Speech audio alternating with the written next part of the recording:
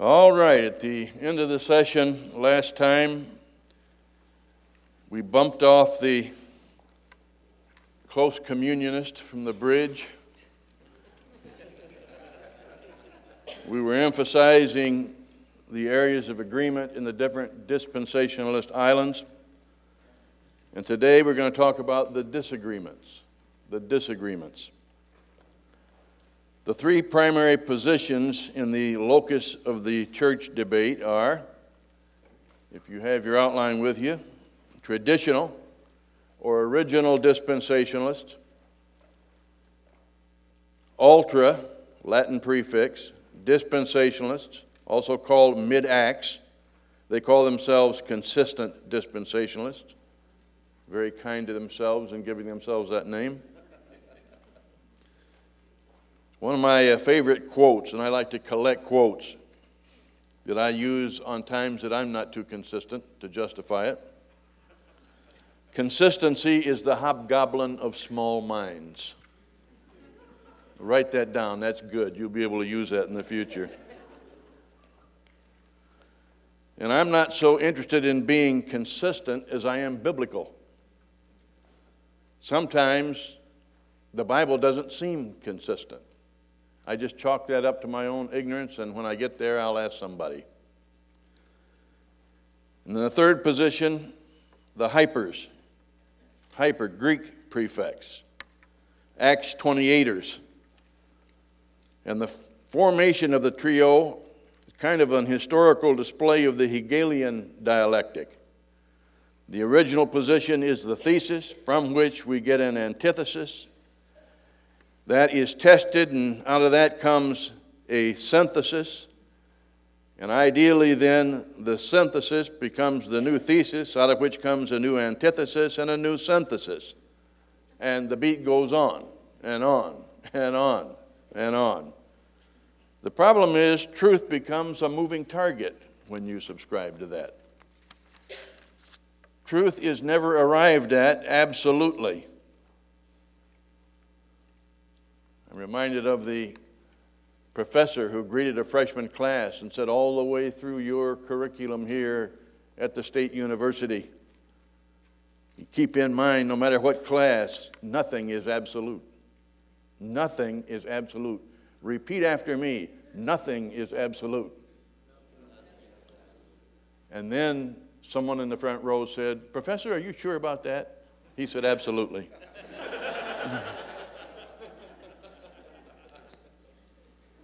The problem is, for Dr. Hegel, if the original thesis was correct and you start monkeying with it, you've moved off the truth. The mid-axers are the synthesis.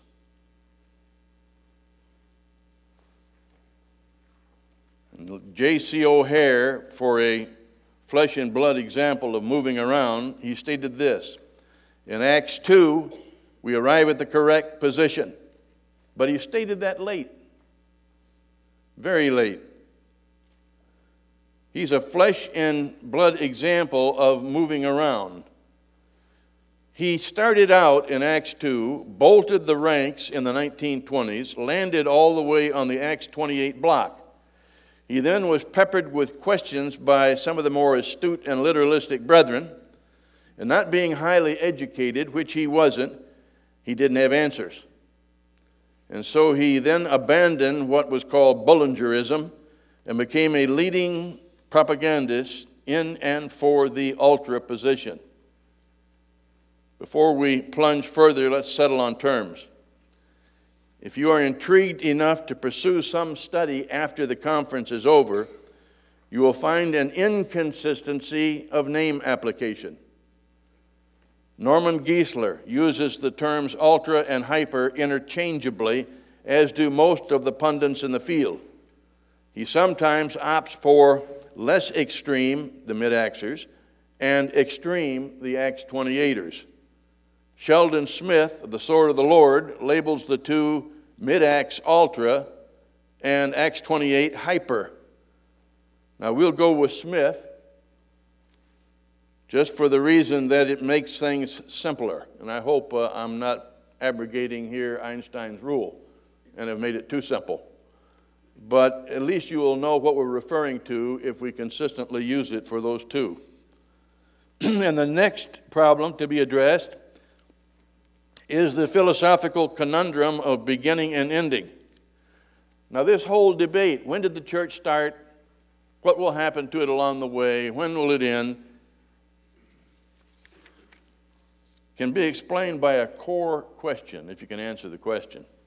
Charles Ryrie maintains the core question, which will determine the end result, is, when did God form the church, not when was it understood?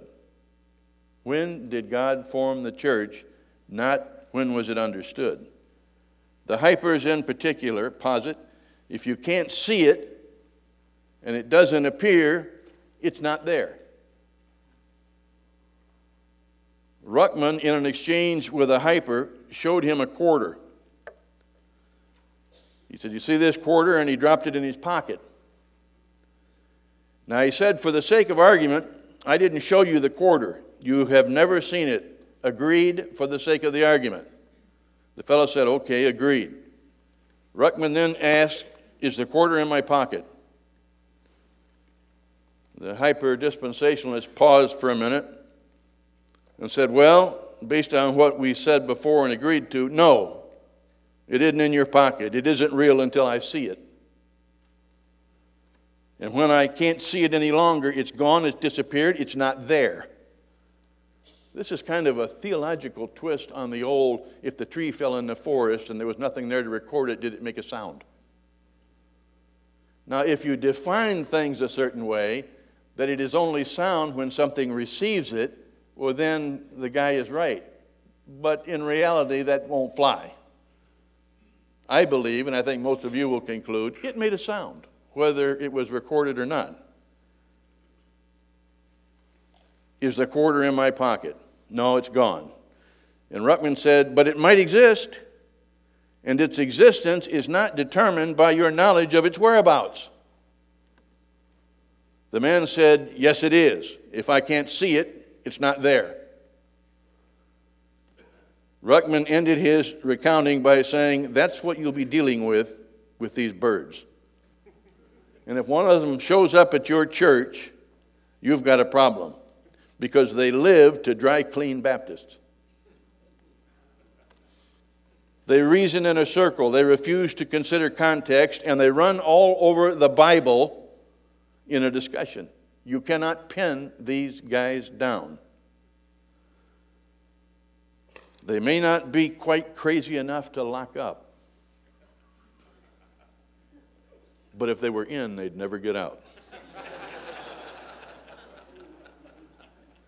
Now, as applied to the church, the Hypers, to an extent, most ultras, maintain when a thing is not specifically mentioned, it is not there, and when it is no longer mentioned, it is gone, and this extends to the church and even church practices, ordinances, minutiae, baptism, the Lord's Supper.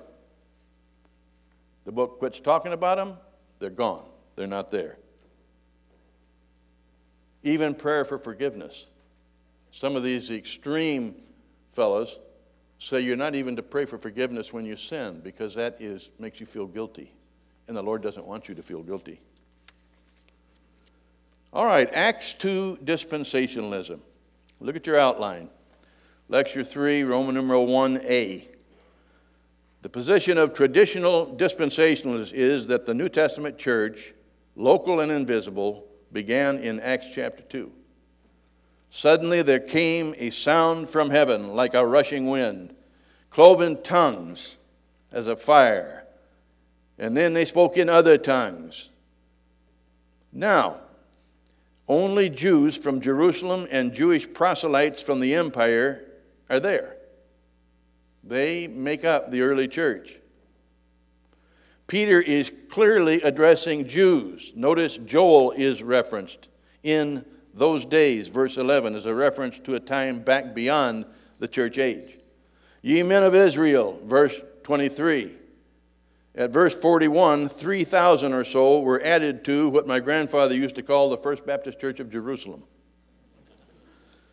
And according to many, the church was off and running.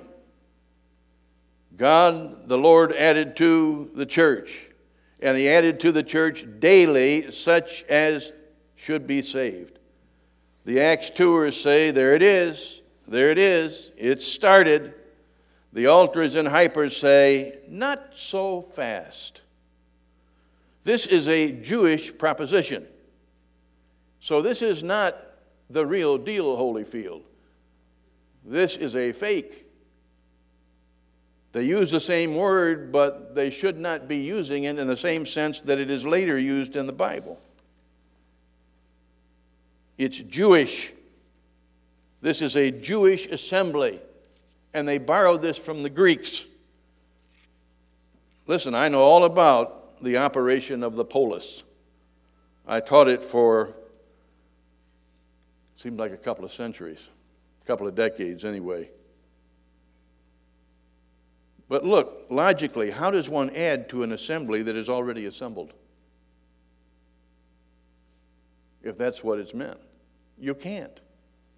Unless you get drafted some fresh bodies, you can't add to it if it's already assembled. Now, clearly, there was a process beyond just counting those that were assembled. Something else was happening. Out of the original assembly, something was created. Of course, we believe that's the local church and the universal church. We believe it's the church in general. Something dramatic has happened. 3,000 added to something. So the ecclesia here is not just a casual gathering. And it's a stretch to say they were added to the temple or for the travelers to some synagogue afar where they could move their letter. That's not what's being talked about here. It would seem by default that a new institution has been birthed, empowered, launched. But, problem, is it local, universal, or both? Back in the 20s and 30s, the Texas Baptists, especially B.H. Carroll, not to be confused with his lesser brother, J.M., who wrote Trail of Blood, espoused the idea that presently there is no such thing as a universal church. Schofield, in his notes, says there is, and they just used to have a fit at that. They say, and are correct, an overwhelmingly high percentage of New Testament usage of the word church is a clear reference to a local church. And then they logically extrapolate. You cannot have an unassembled assembly. Can't be universal because it's not assembled. You can't have an unassembled assembly. The counter-argument to that is we are assembled in Christ in the heavenlies. And therefore you can have, it can be a reference to a universal church. Now where that is not the case, that is, it's almost always local, the writer is either speaking, say the B.H. Carrollites, prospectively or institutionally. Example, on this rock I will build my church, and the gates of hell shall not prevail against it. That's a case where it's both future and institutional. And they believe the church started with the selection of the disciples who had A, leader or pastor or shepherd, B, a board, the inner circle, Peter, James, and John, a treasurer or bag carrier, and members, the other 8. They also believe, some of them, that there is an unbroken line of Baptist churches stretching back to Jesus Christ. How many of you have heard that position? All right, some of you have, quite a few of you. You're just slow on the trigger over here. An unbroken line of Baptist churches back to Jesus. I was once teaching the student body at Baptist Bible College in the field house, and I made the statement, you may believe that. You can believe anything you want. This is America. But using the accepted methods of historical documentation, you cannot prove an unbroken line. And if the position is taken, it must be taken by faith. You can have faith that you can connect the churches all the way back, and the churches are somehow organically tied to each other. Dr. Bill Dowell Sr., then the president of the school, approached after the session, and he was a little bit peeved at me. He says, "What are you trying to do, create an incident? You know our fellowship doesn't believe that." And I said, "But that's my conclusion." He said, "Well, it's a dangerous conclusion." And then he said, "Listen, son, all I need to know is if you shake a chain on one end and it rattles on the other, it's connected in the middle." Okay, I thought about that for a second. There was a guy standing listening to this, another professor by the name of Terry, who was one of the smartest men that I have ever met. And he knew more church history than I ever thought about. When I was playing golf, he was studying church history as a hobby. And we used to get together, and I would just be nodding my head. But he looked at me and looked at Dr. Dowell and just shook his head. And he said, "You're right, they can't prove that." When faced with such unassailable logic, it's connected in the middle because it rattles. What is the guy to say? Now, those that hold to this position would include Dr. Dowell, G.B. Vick, my own grandfather, and I've debated it with him, John W. Rawlings, Wendell Zimmerman, Noel Smith, the first editor of the Baptist Bible Tribune. Now, where are they today? I don't mean the men. They're in heaven. They know better now.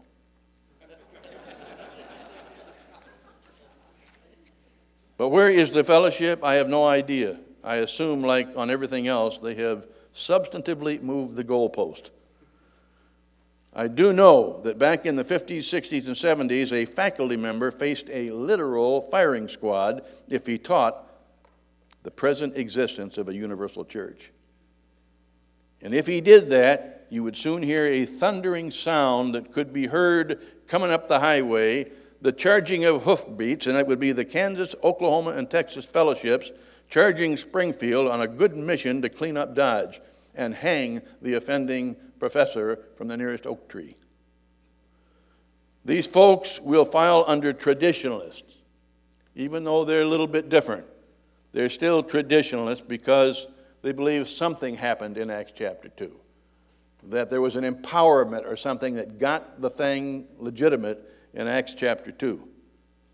So we'll file them along with Ryrie, Valvord, Criswell, Pentecost, Geisler in that camp. I'm going to assume that, and maybe wrongly assume, that most here would be entrenched in this camp as well, somehow, some way connected to Acts chapter 2. The second group, the ultras, called mid-Acts by some, sometimes called the grace philosophy.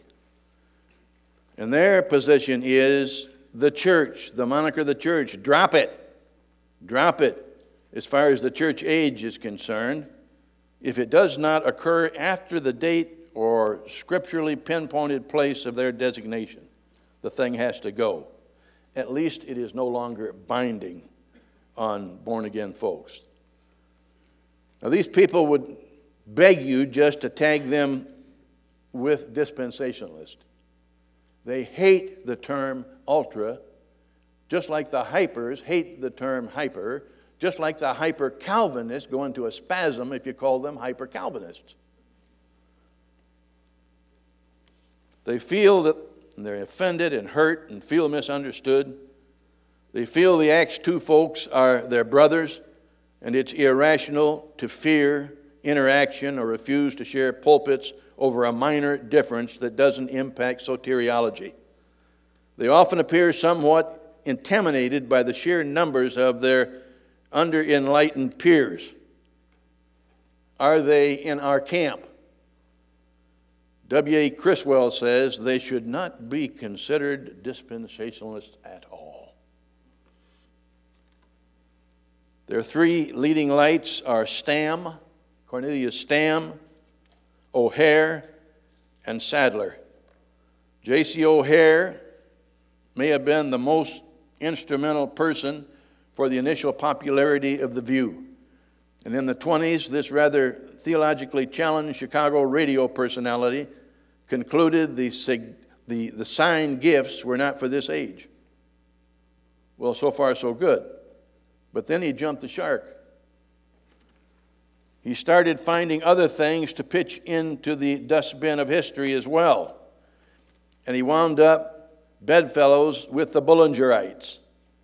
In the 30s, theological types beleaguered him.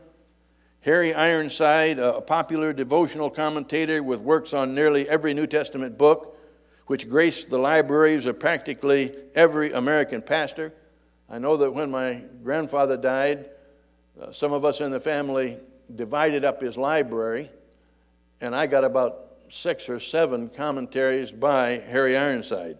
And I've used them. They're rather devotional, but I've used them. His 2 main works that would impact this subject were Wrongly Dividing the Brethren and Rightly Dividing the Word. Then more doctrinal problems cropped up. O'Hare and his adherents were having a problem. It was pointed out that Paul baptized converts after he knew of the grace of God. So the backfield had to shift. These folks are famous for readjustments. So O'Hare, Stam, and Baker trekked over to Acts chapter 9, abandoned the Acts 28 position. Particularly Romans 16:7 killed the dry cleaning system.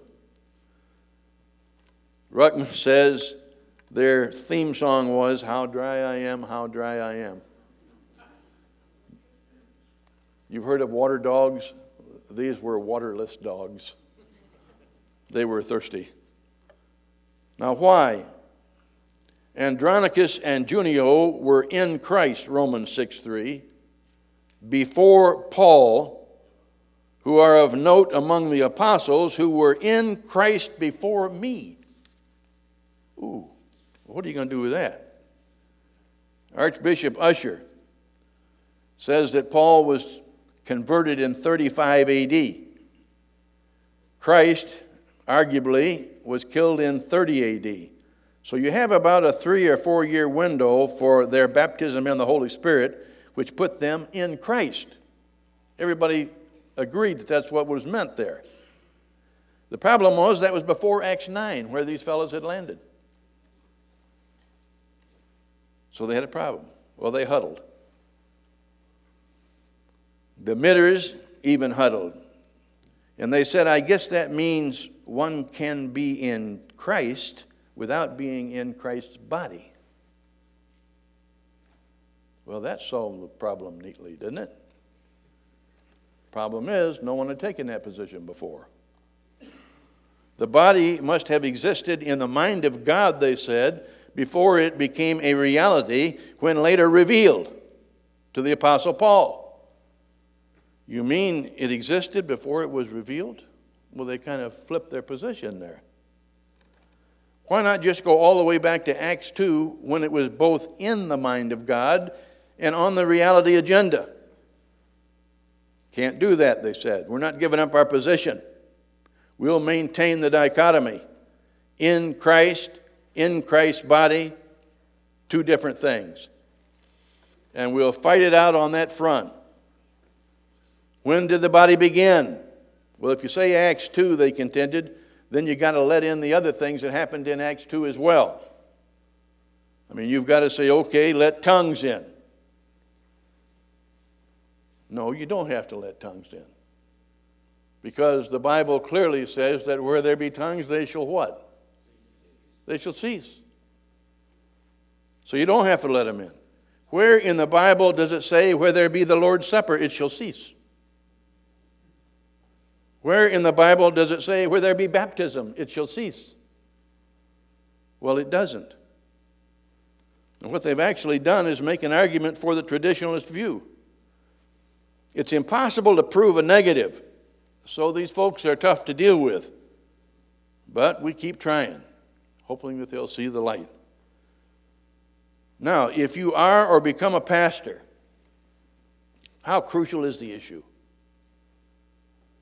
Would you allow a mid-Acts tribulationist to occupy your pulpit? or cooperate with them in an evangelistic effort?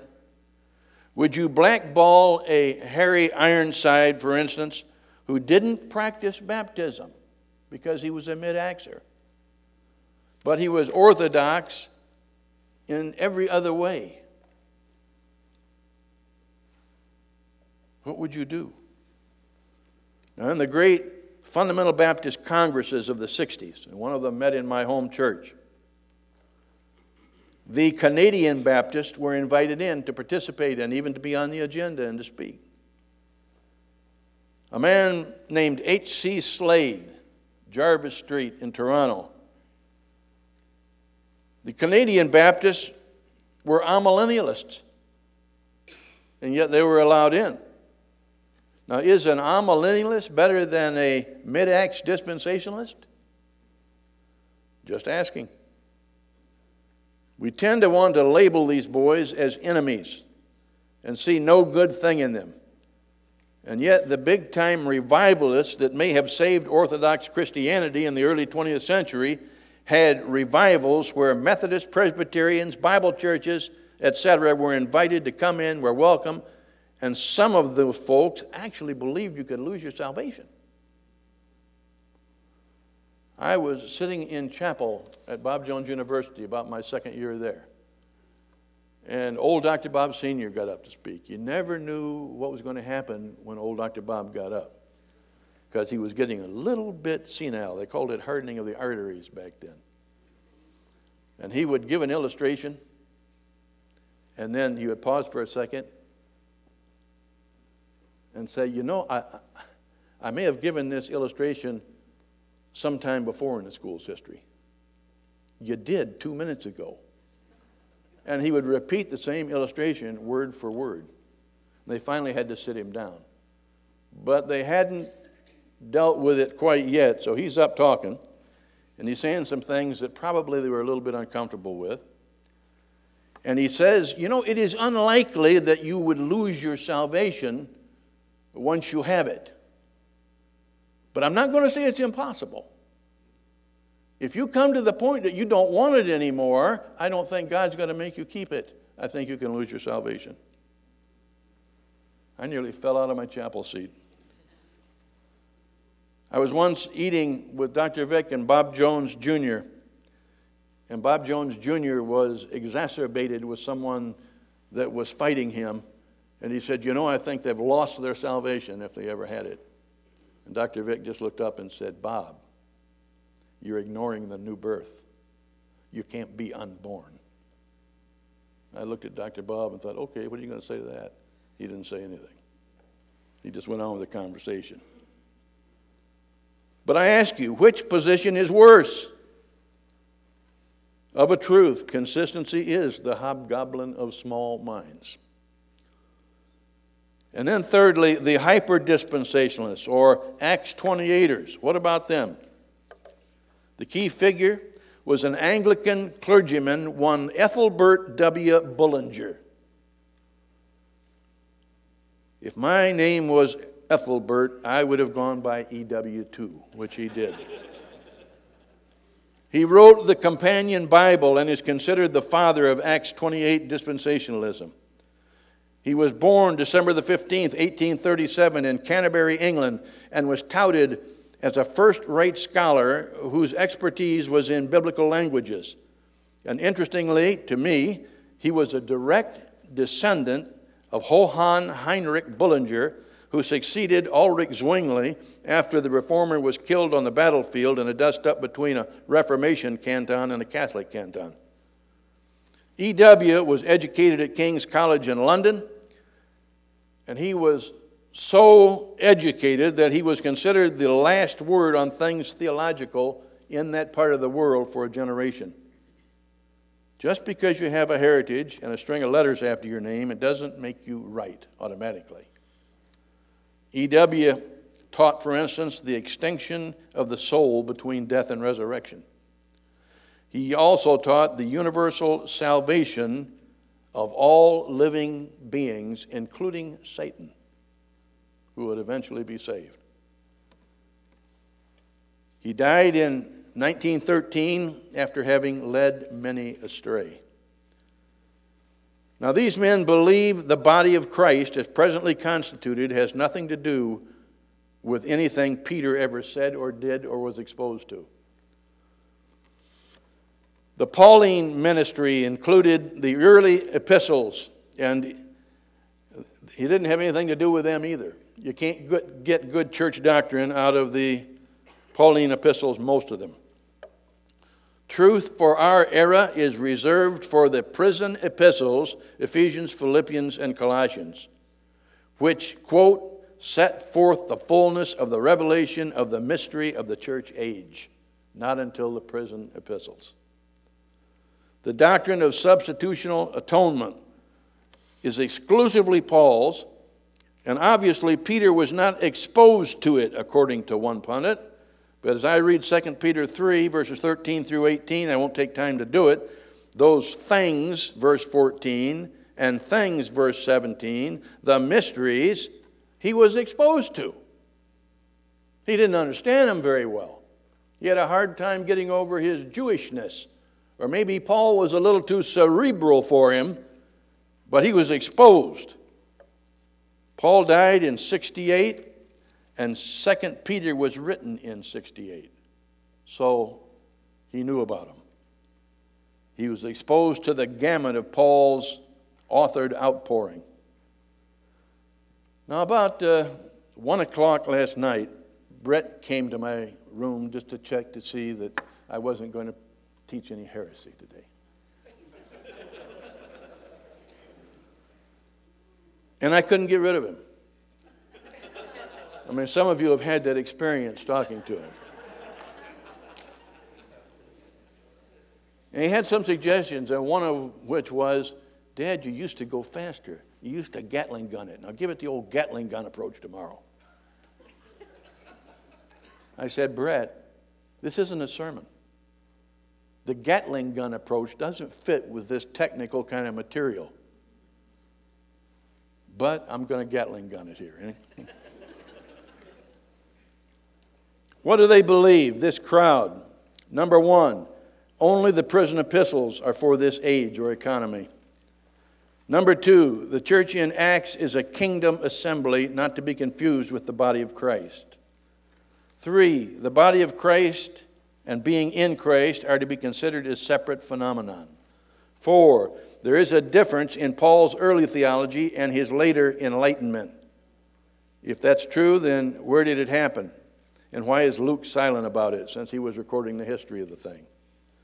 Peter, Acts 10, reported a radical change in his beliefs and approach, which altered everything for the church. They are now even as we are. It's different. It's different. Now, if that happened to Paul, why didn't he follow the example of Peter and trumpet it to the churches? He didn't do it. Paul's special Holy Spirit-led tutorial about the mystery body was not known to those exposed to only the Old Testament scriptures. They were not revealed until his imprisonment in Rome. The bride is Jewish, has nothing to do with the body. So all this stuff about the bride of Christ, you can safely file it in 13 as far as practicality is concerned. Acts 2:47, added to the church, and Acts 5:14, added to the Lord, are to be understood as the addition of Jews and Jewish proselytes to a kingdom church that ultimately failed due to Jewish repudiation. And if you don't create this phantom church, even the Acts chapter 9 scenario falls on its face, and the Acts 28 scenario becomes a joke. 8, the grace of God can't be in evidence until Acts 9 or 13 or 28. Henceforth, I will go to the Gentiles. Under what shell are we to determine where the church started? Water baptism by Acts 19 had vanished, AD 56. I thank God that I baptized none of you but Crispus and Gaius. And the Bullingerites say, see, he was glad because the practice was Jewish and it's now over. Well, then why did he do it on these 2 occasions and a few others that he'd forgotten their names? Why did he do it at all if it had passed? And why did you, Bullinger writes, stop reading? Verse 15, lest any should say that I had baptized in mine own name. The issue wasn't the viability of the ordinance, but the forestalling of factionalism in the church, verse 17. Verse 17 explains, for Christ sent me not to baptize, but to preach the gospel. That is, I'm primarily an evangelist, a church planter, not a pastor. So I wouldn't baptize very many people. Now, obviously, the whole Corinthian church was baptized by someone if they're arguing about it. So baptism was practiced. By verse 30, the church is there. Baptism is practiced. They are in Christ. And the Acts 28ers must have slipped a cog somewhere along the line. 10th, the one baptism of Ephesians 4 cancels water baptism. One Lord, one faith, one baptism. Answer, the Spirit baptism is the one saving baptism. That's how that's to be interpreted. The water baptism is a physical testimony or symbol or figure that the Spirit baptism took place. If baptism stopped in chapters 18 or 19, someone forgot to inform the infant church because the infant church practiced baptism, finally got messed up about 300 and something as to the mode, but they were practicing baptism all the way through. In front of Gordon's Calvary, the tomb. If you've ever been there, you'll see that there's an indentation in the ground. And our guide informed us that that was a 1st or 2nd century baptistry. That folks were baptizing in the 1st and 2nd century right there outside of what they thought was the tomb of Jesus. 11, the Great Commission is for Jews, to go to Jews. Then why is the gospel mentioned? And later defined.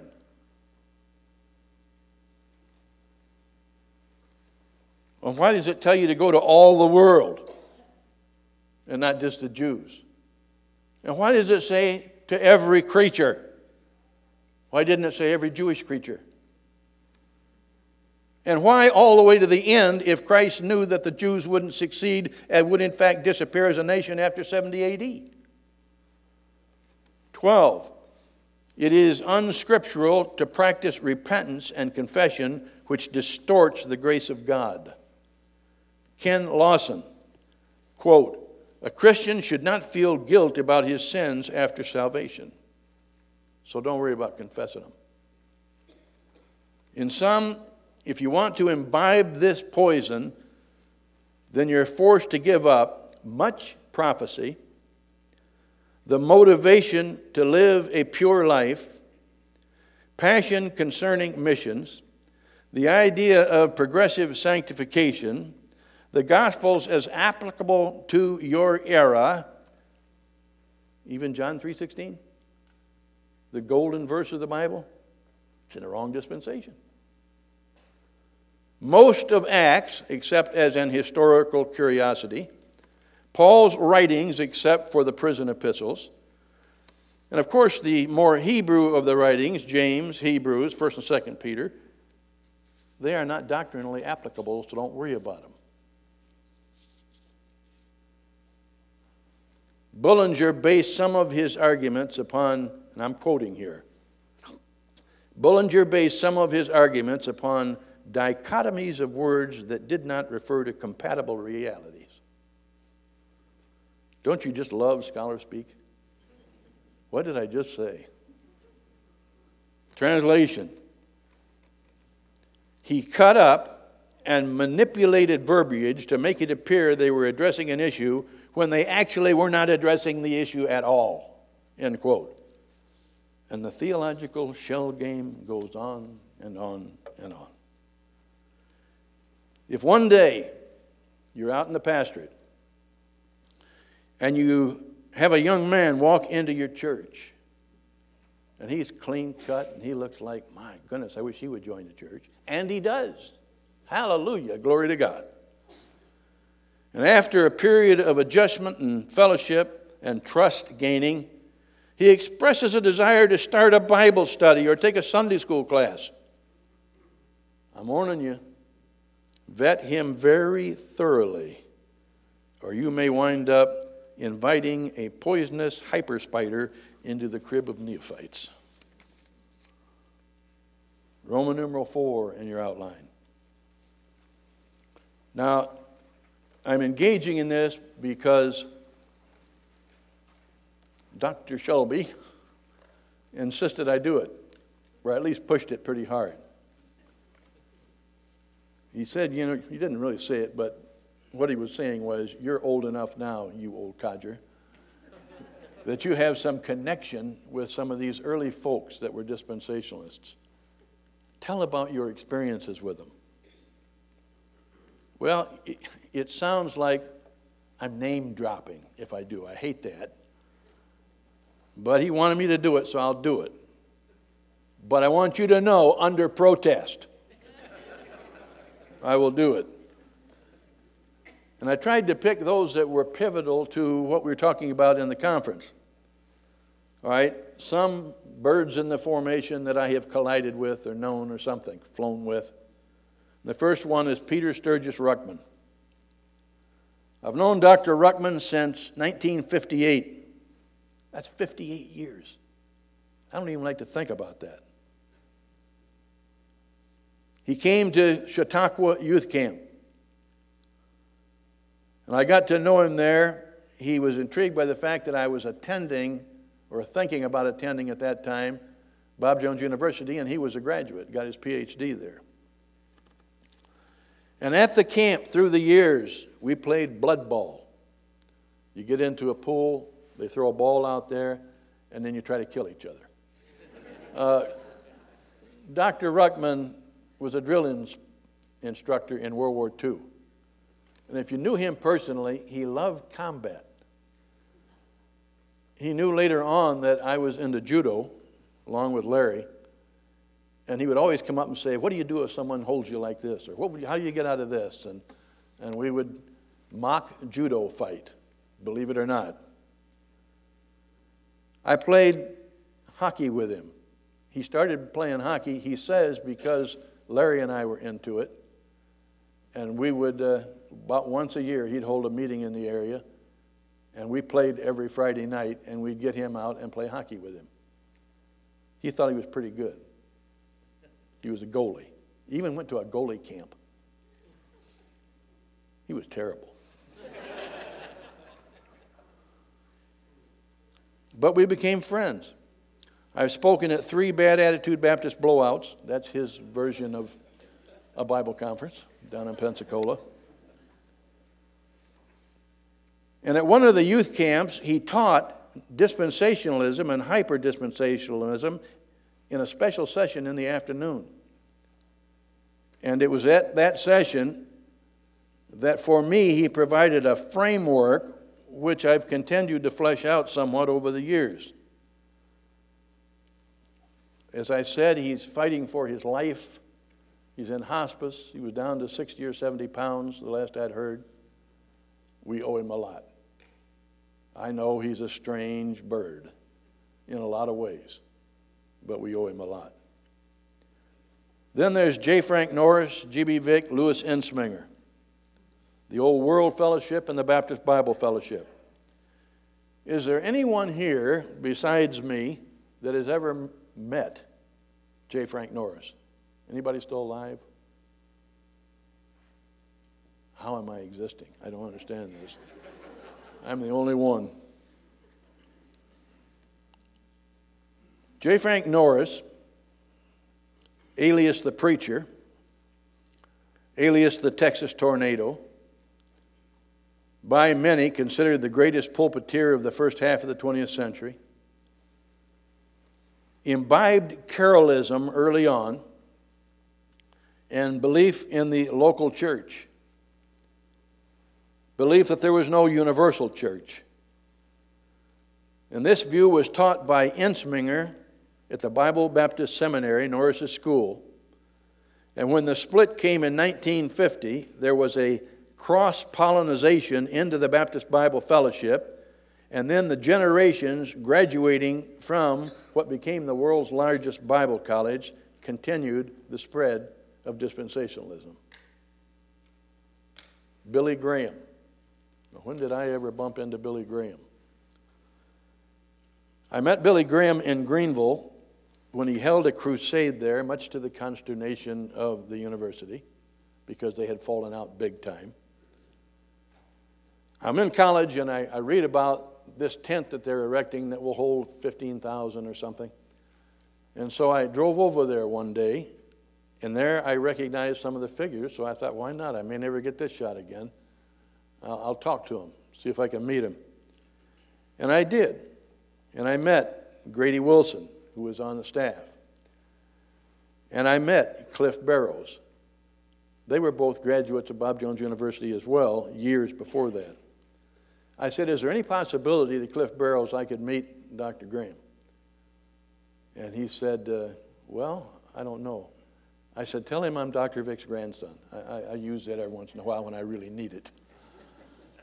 So he went inside the tent, told him that Dr. Vick's grandson wanted to see him. He knew my grandfather. He had had breakfast with him, and my grandfather had somewhat cooperated in the Detroit Crusade. Not officially, but he took 3,000 people to it. And Graham announced at that time it was the largest single contingent they'd ever had at a crusade. So out he came. I talked to him for about 4 or 5 minutes. And it is Graham's early preaching, often he alluded to eschatology, and only eschatology that could be true if you were a dispensationalist. So he helped spread the good word, maybe even inadvertently. Another one of these fellows is W.A. Criswell.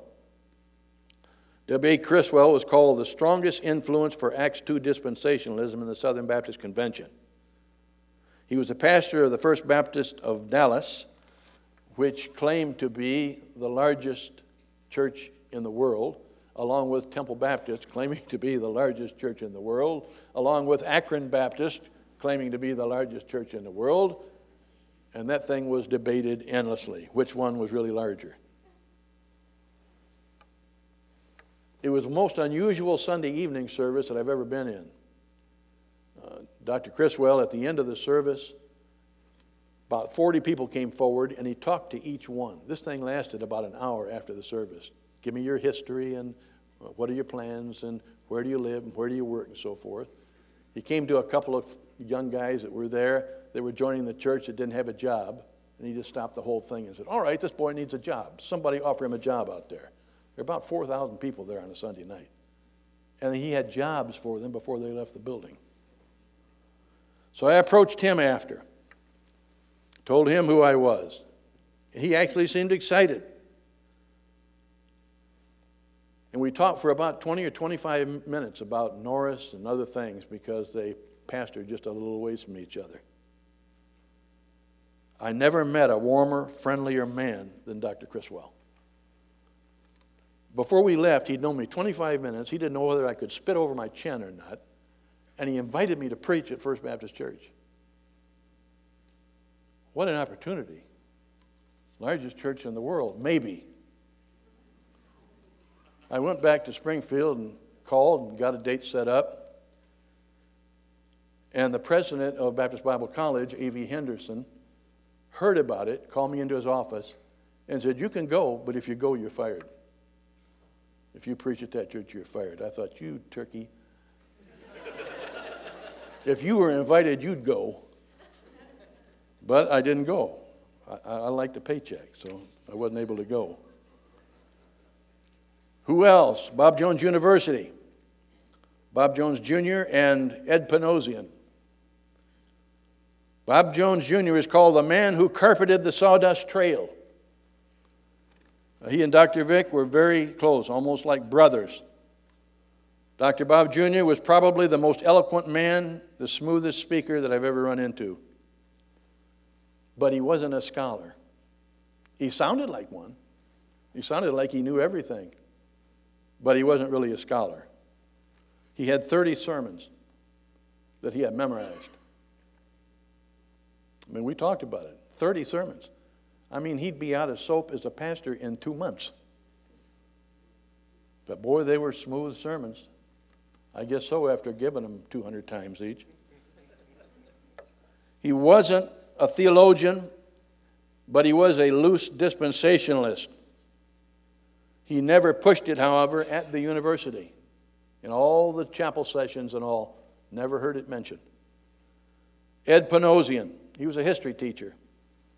One of the three greatest teachers to which I've been exposed.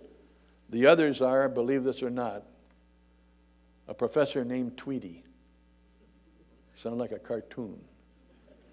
And he was the head of the psychology department at Fuller Theological Seminary. And in graduate school, he taught one of the courses that I was exposed to, and he was as brilliant as they come. And the third one would be Stuart McBurney. And McBurney wrote songs like The Search for the True Tomb of Jesus and The Search for the 12 Apostles and so forth. You need to get them. They're good. But Ed Panosian said, when he was in my church, I invited him a few years ago, it doesn't make any real difference where you think the church started. It doesn't make any real difference. I differ with the good doctor, even though I'm not worthy to carry his textbook. The school's position is, where good men differ, Bob Jones University does not take a stand where good men differ. Boy, that's open to interpretation. Who's a good man? Who's a good man? And there might be a good man in many ways, but he's a heretic in one area. You better make a difference. You better expose it if it's an error. J. Dwight Pentecost wrote Things to Come. We had a professor at school that went to Dallas Theological Seminary, and he became friends with Pentecost. Pentecost showed up in Springfield. He said, hey, do you want to go out and eat with Dwight Pentecost? The authority on the end times? I said, sure. So we went out to eat. But I was so stupid, I didn't ask him anything about eschatology. And here I'm with the authority of the world, practically, and I never brought it up. I kick myself to this day. But he is a strong dispensationalist, and I did bump into him. John MacArthur, hyper-Calvinist. I was at a session one night in his church where he was just taking questions and answering them, didn't preach at all, for an hour. And one of them was on hyper-Calvinism, another was on dispensationalism, and he described himself as a weak dispensationalist. I met him 3 times. He taught a session in the graduate school that I attended. He was described in some of the literature that I've been reading lately as a leaky dispensationalist. What in the world is a leaky dispensationalist? I don't know, but I do know that he accepted the term. You would say he copped to it today, I guess. In fact, he seemed proud of it. His new running buddy, I've learned lately, is a man, a preacher, a teacher by the name of Sproul. John W. Rawlings, pastor of the Landmark Baptist Church in Cincinnati, known in the fellowship as Dr. John. Everybody knew who you were talking about. He referred to himself often in the third person and referred to himself as the Big Rev. The Big Rev. Listen, son. Listen to the Big Rev. He had advice on everything. Now, I loved him. I've known him since I was born. He and Dr. Vick, again, were just like brothers. But he never saw a sunrise for which he couldn't take credit.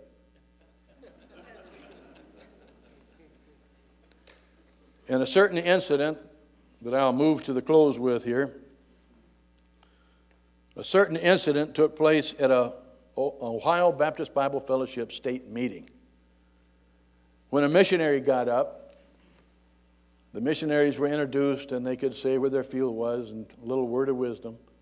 And this missionary got up and said, I'm on such and such a field, and I appeal for your support unless you're a Ruckmanite.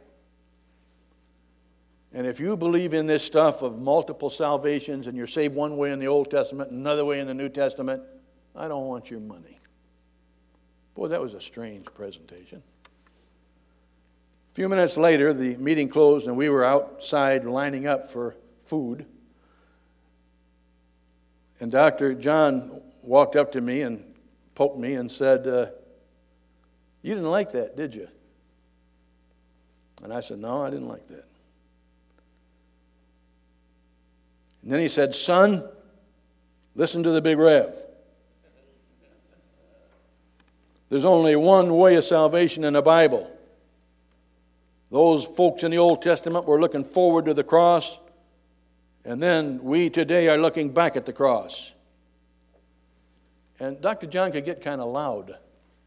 And so there were probably 60 preachers in line, and I looked up, and a little circle had formed around us. About 30 of them had gotten out of line, and they were trying to listen to the conversation. I thought I was E.F. Hutton when I started to talk. And I saw it as somewhat of a challenge, and I had known him long enough I could kind of, nobody else in the fellowship probably would have even taken him on. They just said, "Yeah, Dr. John, yes, Dr. John." But I didn't have any sense. And so I said, "Dr. John, I'd like to pose a few questions then on this issue." He said, "All right, what do you got?" This is the 10 you've got in your outline. I may do 20 if I get time here. Now, in the Old Testament, did you get whatever you got by asking for it, or did you have to do something? He just looked at me. In the Old Testament, did the Holy Spirit move into you or come on you for some exploit? Did the law make you safe, or did the law make you actually saved? And if it was saved, then why wasn't it eternal? In the Old Testament, were you born again? And if all those folks in the Old Testament were born again, why didn't Nicodemus know anything about it? In the Old Testament, was it free, or did it cost you something, like a prize animal out of your flock? In the Old Testament, were you redeemed? And if so, with what? The blood of Christ wasn't yet shed. In the Old Testament, those Old Testament boys, if they knew about it and were looking forward to the cross, why was the word used, or the words used, marvel not, in John 3:7? Number 8 in my list. Were they justified and forever, or were they readjusted annually? Compare John 3:16 and Psalm 51:7. Did the Old Testament saints go to the third heaven, or to a holding tank called paradise or Abraham's bosom? 10. Obviously, the apostles had no idea what was going to happen. Matthew 16:21 and 22. For when it was broached, "I'm going down to be crucified," what did Peter say? "Oh, no, you're not, Lord. We're not going to let you do that." And you're telling me he was looking forward to it? Zacharias had to be Spirit-filled to prophesy about it in Luke chapter 1, verses 6 and 7, and Luke chapter 1, verses 76 and 77. If these things are the same, nothing had to be divided. Rightly divide the word of truth? Well, you didn't have to divide anything, man. It was the same all the way through. Old Testament believers, did they get added to the body of Christ? Romans 12. When the body of Christ hadn't been crucified yet?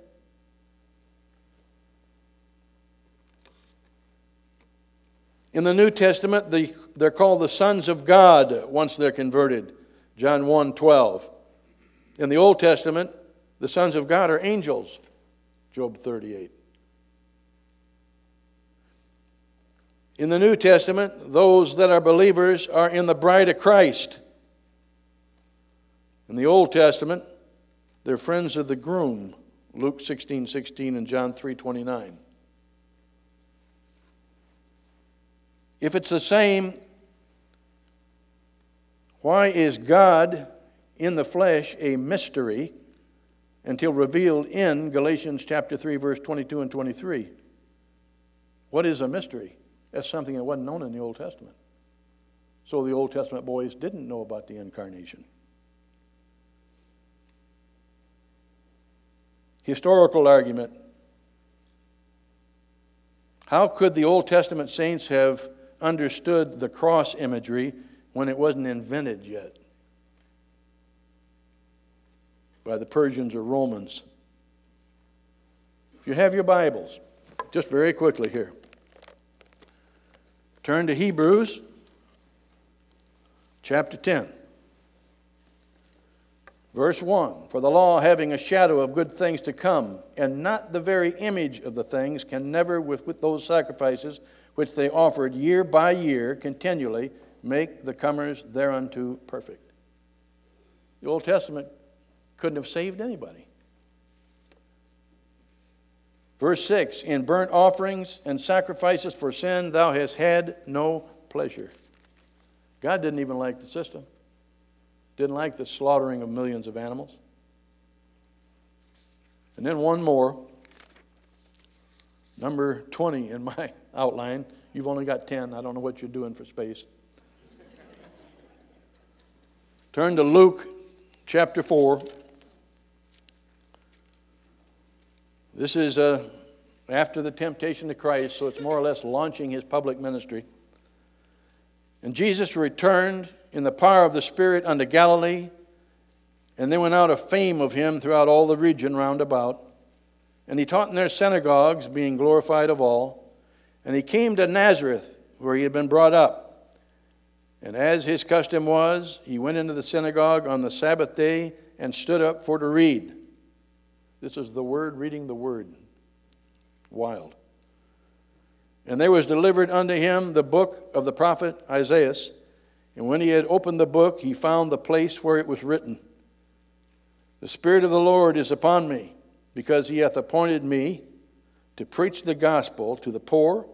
He hath sent me to heal the brokenhearted, to preach deliverance to the captives, and recovering of sight to the blind, to set at liberty them that are bruised, to preach the acceptable year of the Lord, period. Now, this is a first Advent practice, and it stops. In other words, it's divided. If you want to say it's cut straight right down, right here. There's a division. Now turn to Isaiah 61.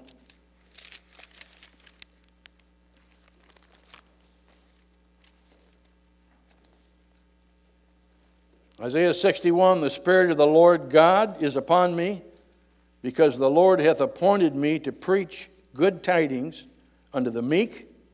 He has sent me to bind up the brokenhearted, to proclaim liberty to the captives, and the opening of the prison to them that are bound. Same passage, basically. To proclaim the acceptable year of the Lord. Now that's where it was cut off, when the Lord was quoting it in the New Testament. And the day of vengeance. Not the same dispensation. And the day of vengeance of our God, to comfort all that mourn, to appoint unto them that mourn in Zion. Why are they mourning? Because of what has happened to them in the lead up to the second advent. To give unto them beauty for ashes, the oil of joy for mourning, the garment of praise for the spirit of heaviness, and so forth. It's a second advent. Listen to Peter Ruckman. His note in the Ruckman Reference Bible. Verses 1 and 2 are the textbook case for rightly dividing the word of truth. 2 Timothy 2:15. When Christ reads the verses in Luke 4, he ends with verse 2 at the comma, because everything up to that point deals with his first advent. The rest of the verse deals with the second advent. In other words, the comma represents 2,000 years of history. Whew. I'll bet not too many of these Acts 28ers picked that one up. Righteousness, everlasting covenant. You're named priests if you go on reading. Praise to spring forth before all nations. Now, what do I get out of the comparison of these two? Well, several things. But for our conference purposes, I get one main thing. Jesus Christ, the Lord of glory, our Lord and Savior, the Word, who wrote the Word, who quoted the Word, was a dispensationalist.